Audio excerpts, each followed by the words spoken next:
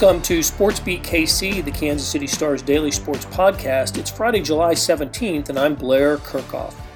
The Sporting KC restart is underway, and the team couldn't have scripted a more heartbreaking loss in the opener to Minnesota. Sporting played a man down over the final 20 or so minutes, gave up 2 goals in extra time, and fell 2-1. Time to put it behind and move forward. The MLS is Back tournament continues for Sporting tonight when it meets Colorado. There'll be a new goalkeeper. Will there be a different result?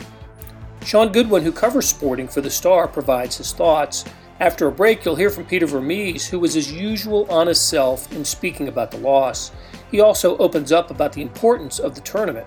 So here's Sean Goodwin on Sporting KC and a bit of personal news from earlier this week.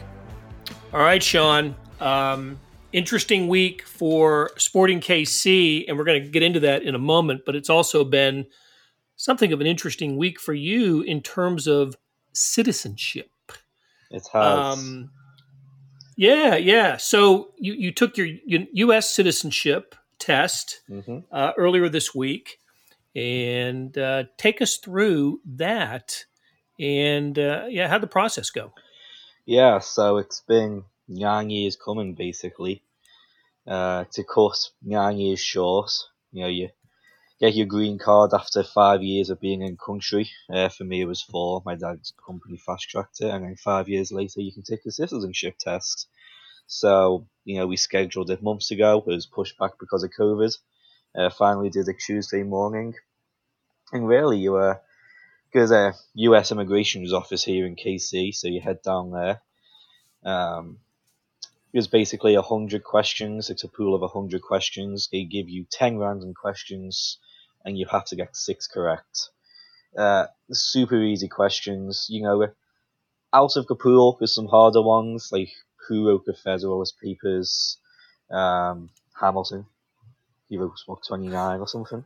But the ones I got, it was like, name the two major political parties in the US, or how long do we vote in a senator for? It's just super easy stuff. So I just got 6 out of 6 right off the bat. And aside from that, we mostly just chatted soccer, honestly. It was fun. Great. Yeah, it was that, and I guess it's protocol.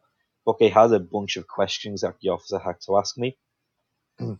It was stuff like, have you ever been associated with a terrorist organization? Have you ever tortured somebody? And I'm just kind of sitting there like, I hope not. I don't think I've been part of a terrorist organization.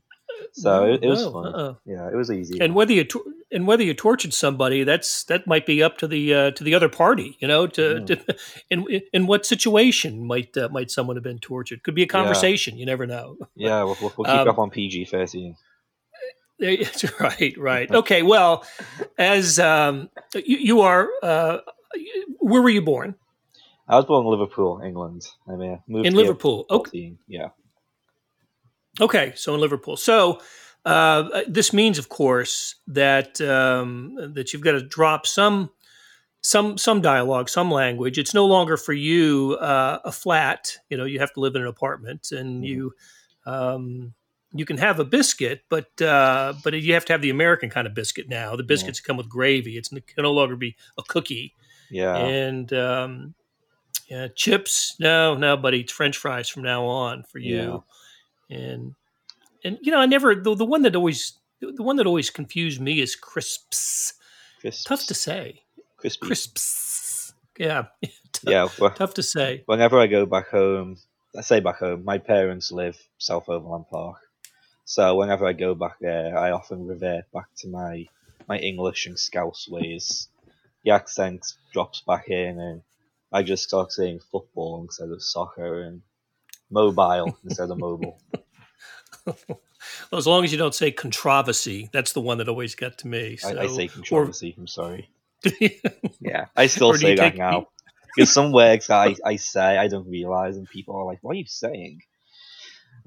But I can't get that out of my mind. Or did you take your vitamins daily? Vitamin D.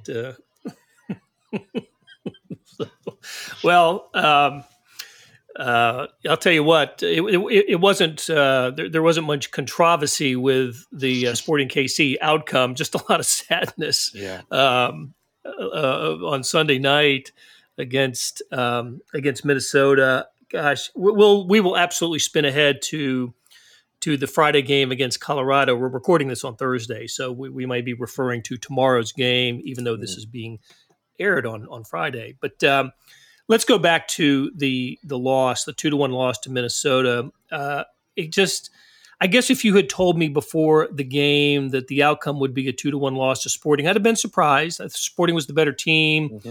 Minnesota seemed a little shorthanded, but the way in which it happened was just a gut punch of a loss with 2 extra time goals for Minnesota. The second one coming, in the 97th minute. 97th Oh my gosh. Minute. Yeah. Oh.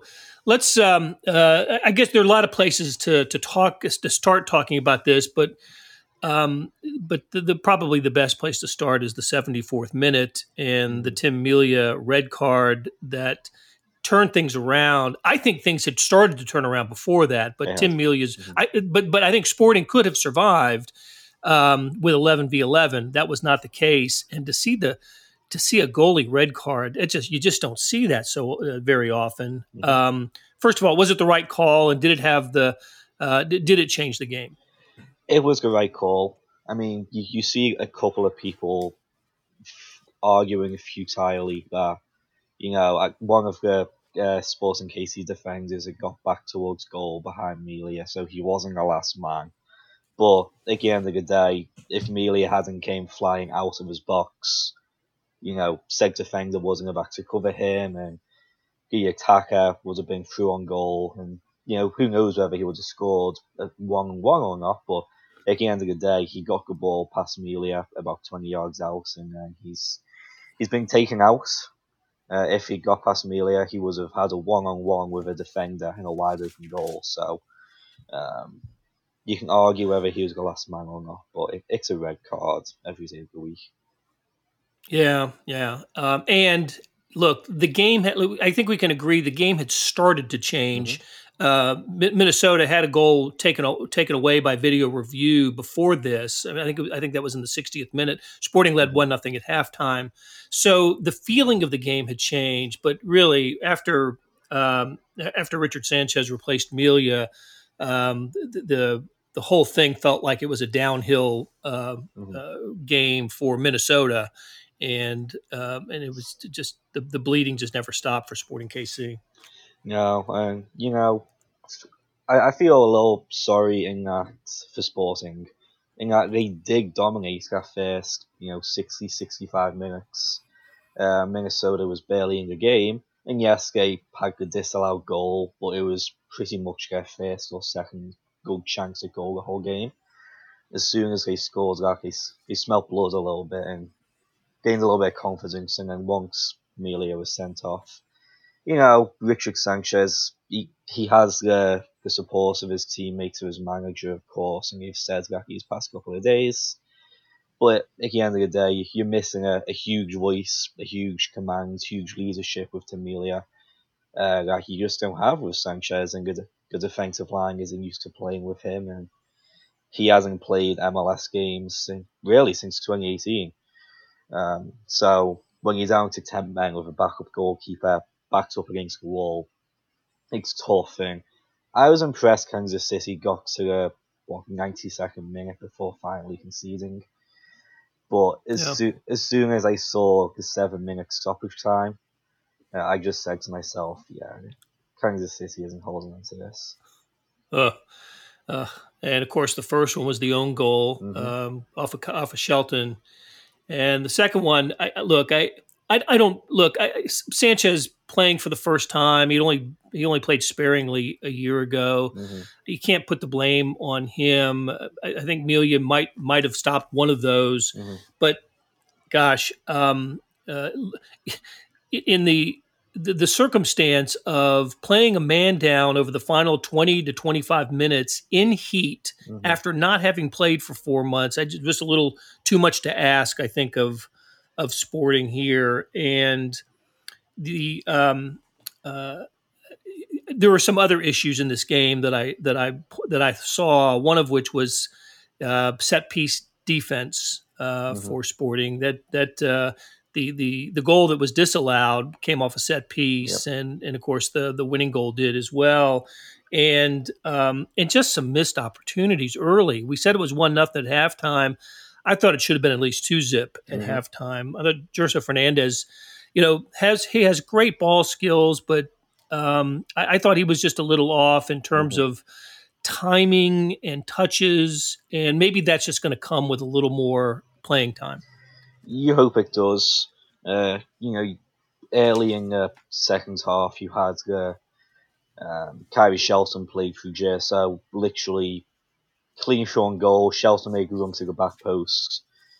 You had a 2v1 basically, and JSO, instead of taking a touch and composing himself, tries to play a half-hearted ball across the box that goes straight into the keeper's hands, right into Tyler Miller's hands. But Gadi Kinda too. I mean, he still plays well, but the first half he could have had 2 goals before half time. One, he decided to take a shot from 40 yards out, despite being through 1 goal. And then he missed a difficult volley from about 6 yards out. But at the end of the day, if Sporting scores even one of those goals, it's 2-0. You look later down the line, maybe Melia doesn't feel like he has to come out. He doesn't get a red card. And it's a different game at that point. Right. Okay, so Friday night against Colorado. What do you expect? We are going to see Sanchez in goal, of course. Yes. What to expect from this game? Yeah, so I found it interesting that you made the point about Sporting KC having troubles on set pieces, when now they're going to face a team who is perhaps the most lethal team when it comes to set pieces in the past year. Both off free kicks and corners. So, Sporting are really going to have to limit the free kicks that they give away and the set pieces they give away to Colorado. If you take a quick look at Colorado's 2-0 loss to Real Salt Lake, also on Sunday, Colorado only had 1 free kick within 30 yards of goal and just 4 corners the whole game. And past that, all they've really got is the counter-attack up to former Sporting KC man Kai Kamara, who's really good at holding up the ball and heading it down for teammates. So, 2 big keys to the game, I suppose, for Sporting are, limit the set-piece opportunities, because obviously they've struggled with that, and they have a goalkeeper who doesn't have the same communication as Melia. And then just to watch the long ball counter-attack up the field to Kai Kamara and Diego Rubio, another Sporting KC guy. Okay, so Sporting KC going to look for a result on Friday against Colorado. We are going to take a break, and when we come back, you're going to hear from Peter Vermes, who I thought was, as he always is, honest and thorough with his responses to reporters' questions, including Sean's, at a news conference on Wednesday. And before we go, I just wanted to call attention to a story that Sean wrote in midweek. It's now on the KansasCity.com website, and the headline is "Sporting KC Trio Helps Lead Movement for Change in How Black People Are Viewed and Treated." Sean spoke to the black players on Sporting Kansas City and came up with a terrific story about a great anecdote to get into the story too, I got to say, Sean. So read it. I'm going to link to it on the show notes. And of course, like I said, it's on KansasCity.com. So stay tuned for Peter Vermes, and we'll say goodbye to Sean, and we'll talk again soon, Mr. American Citizen. American Citizen in 2 more months when I get my naturalization ceremony, but we're almost there. Okay. Yeah. Okay. Yeah. Almost like getting like a driver's license, right? Yeah, exactly. But yeah, I appreciate it, Blair, and hopefully next time we talk, we'll have a little bit of a happier conversation about Sporting. All right. Sounds good, Sean. Hey, it's Blair. We have a special subscription offer for SportsBeat KC listeners, unlimited digital access to the Kansas City Star's award-winning sports coverage.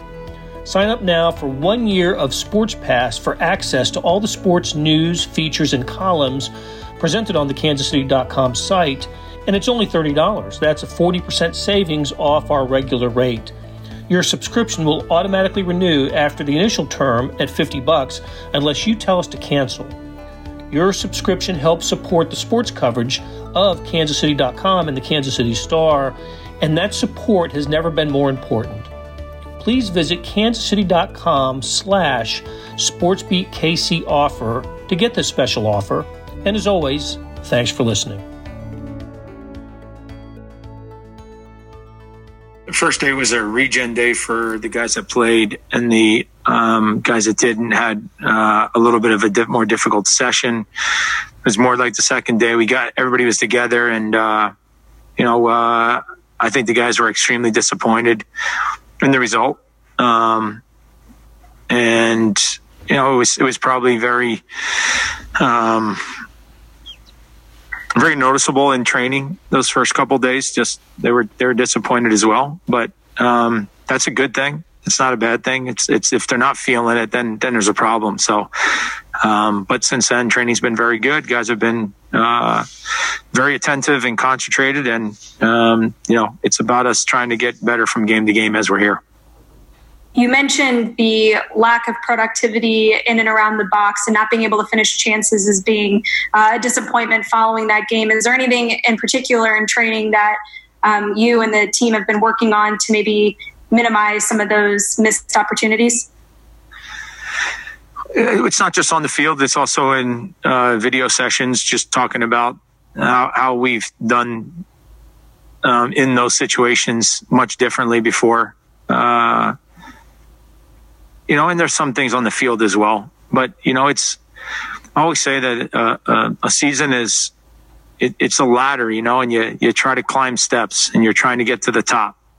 And, when we played the game, there was some real lessons to be learned from it.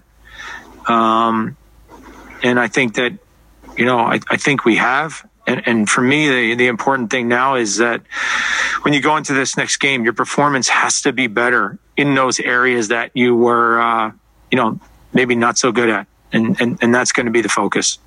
Peter, it appeared from my perspective that your guys ran out of gas late. How much of that was the playing a man down, and how much of it was just not being sporting fit? The man down.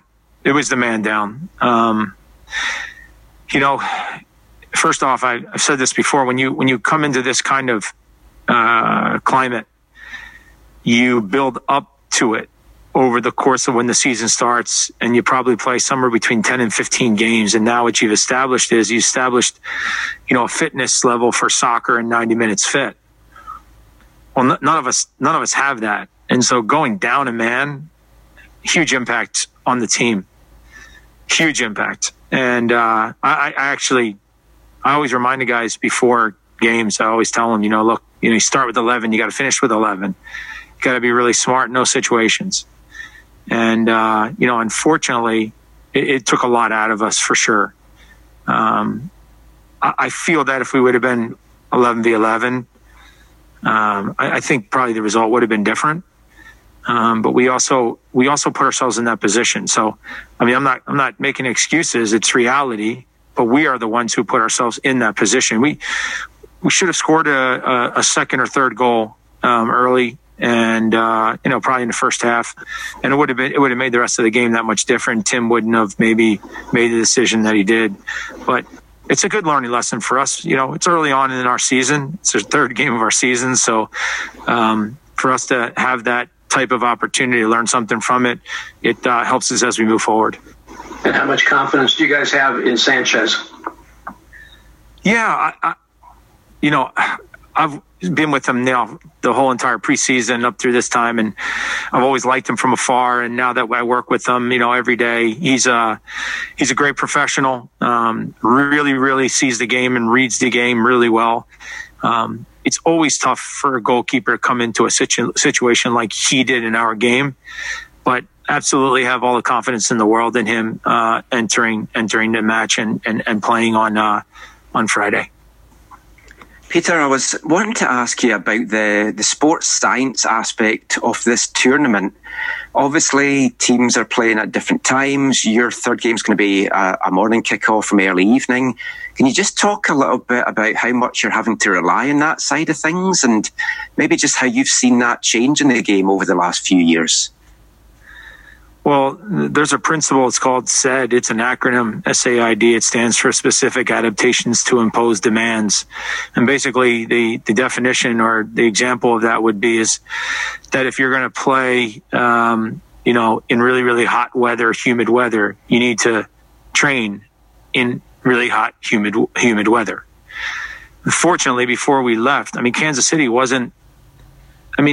There were some days where it was really hot and, it was humid, but then there were a lot of other days where it was overcast for, a week, 10 days, and it was cooler out. And so that had a big effect, I think, for us. I said from the get-go, teams like Houston, if Dallas was still here, the two, Orlando and Miami, Atlanta, those teams would have they have an ability that was different than I think a lot of the other teams. I even think the two LA teams, because it can get really hot. Now it's not the same heat. It's not humid. It's a little more dry. That would have a big effect with different teams playing in the games. We obviously have to look at a lot of different things, but also, to your point, we're playing 2 games at 8 p.m., 1 at 9 a.m. Where the difference is that it's not like all of a sudden you can start training at 9 a.m. and then train at 8 p.m. because the guy's clock's going to be all over the place. So we chose to kind of stay with our normal training time. We're actually training a little bit earlier than our normal training time. And the only reason being is because you kind of pick your poison. So we usually train around 8 o'clock in the morning. Normally we train at 10. Where the issue is if you train at the 10:30 time slot, a lot of times what happens is the thunderstorms here in Florida roll in. And so now your training session gets interrupted.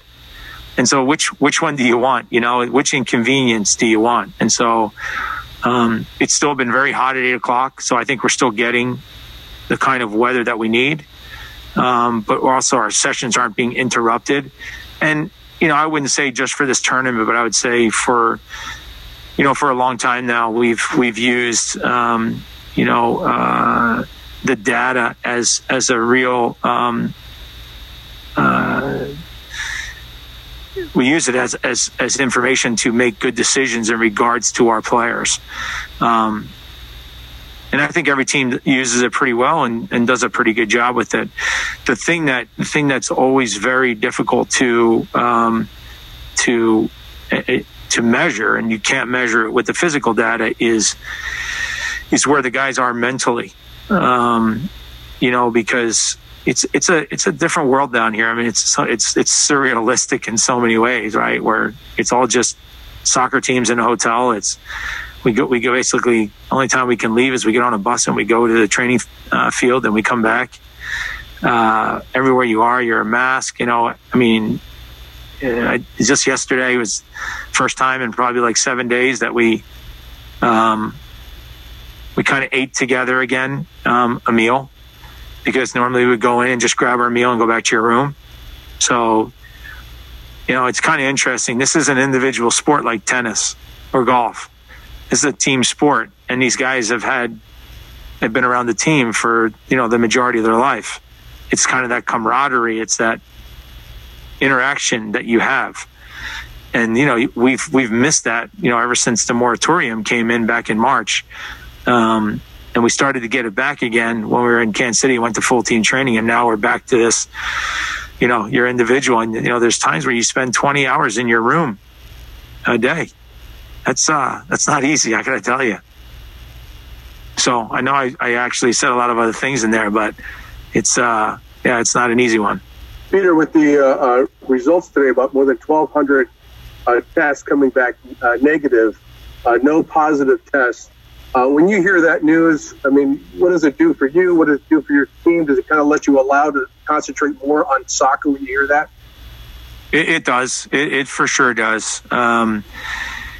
I would say the last so many days we've had a little bit of, I think everybody probably has had a little bit of trepidation every time you're waiting for the results to come back, because you're just not sure if somebody else may have caught it or, might have got infected somehow. So, yeah, I think we're kind of past that point. I think we're pretty close. And, I have to say that, our staff and everybody's done a really good job in making sure that even when we got the one person infected, that, we had really good tracing and we were able to, isolate a little bit with some other people just in the short term. And it's all seemed to work really well. And so, yeah, it does. It gives us a lot of confidence. And I think the other thing, too, is that at this point, I think we're getting to that place where all the teams that are here now are here, and they truly are in a bubble, so to say. I'm sure there's a couple different ways that you still could get it here, but I think those have been minimized as much as possible.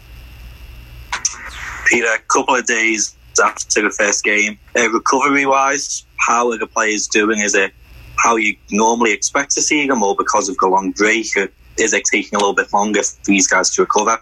It's actually not. It's not that bad. The guys have done okay.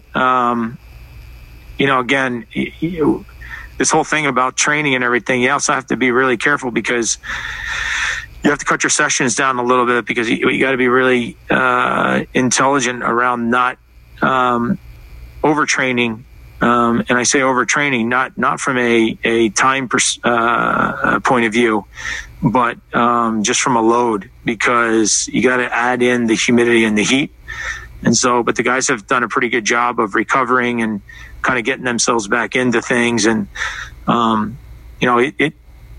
it's definitely a challenge, but the guys have done a good job. And I think that, they got a good base of fitness. We just need to get to 90 minutes fitness, for soccer. And then Colorado up next. Just what do you see from their loss against Real Salt Lake? And I guess what you're expecting from them Friday? I expect them to be very aggressive against us. I expect them to high press and try to put us under a lot of pressure. I also expect them to try to counter really quickly when they win the ball. And I also think they have a threat in the air with Kai. Kai's very, very good in that if you play a ball in the air to him in the build-up, he actually does a really good job of, knocking the ball down for someone on his team. He's got good directional heading. So that's another piece that we'll have to try to be really good on his second balls in the game, especially around him. And then just my last question. I know it's a couple of days old now, but you guys sent Baraf back off to Europe. What was the reason behind that transfer? Was it he wanted to go back home, or what was it?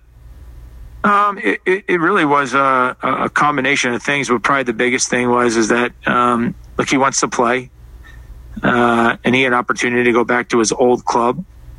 And I've always been very accommodating in that idea. If players think that they have something better somewhere else,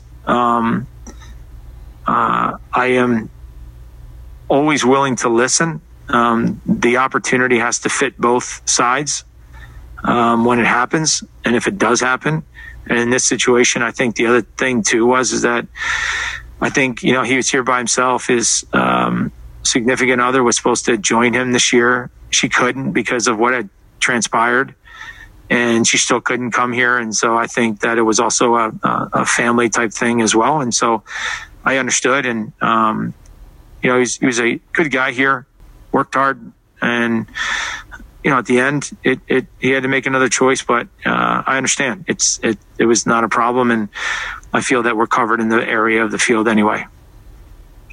Coach, you bring up Kai Kamara, former player of Sporting Kansas City, Diego Rubio, another one on the Colorado roster, who also had spent some time with the club. What are some of the advantages and disadvantages to playing former players?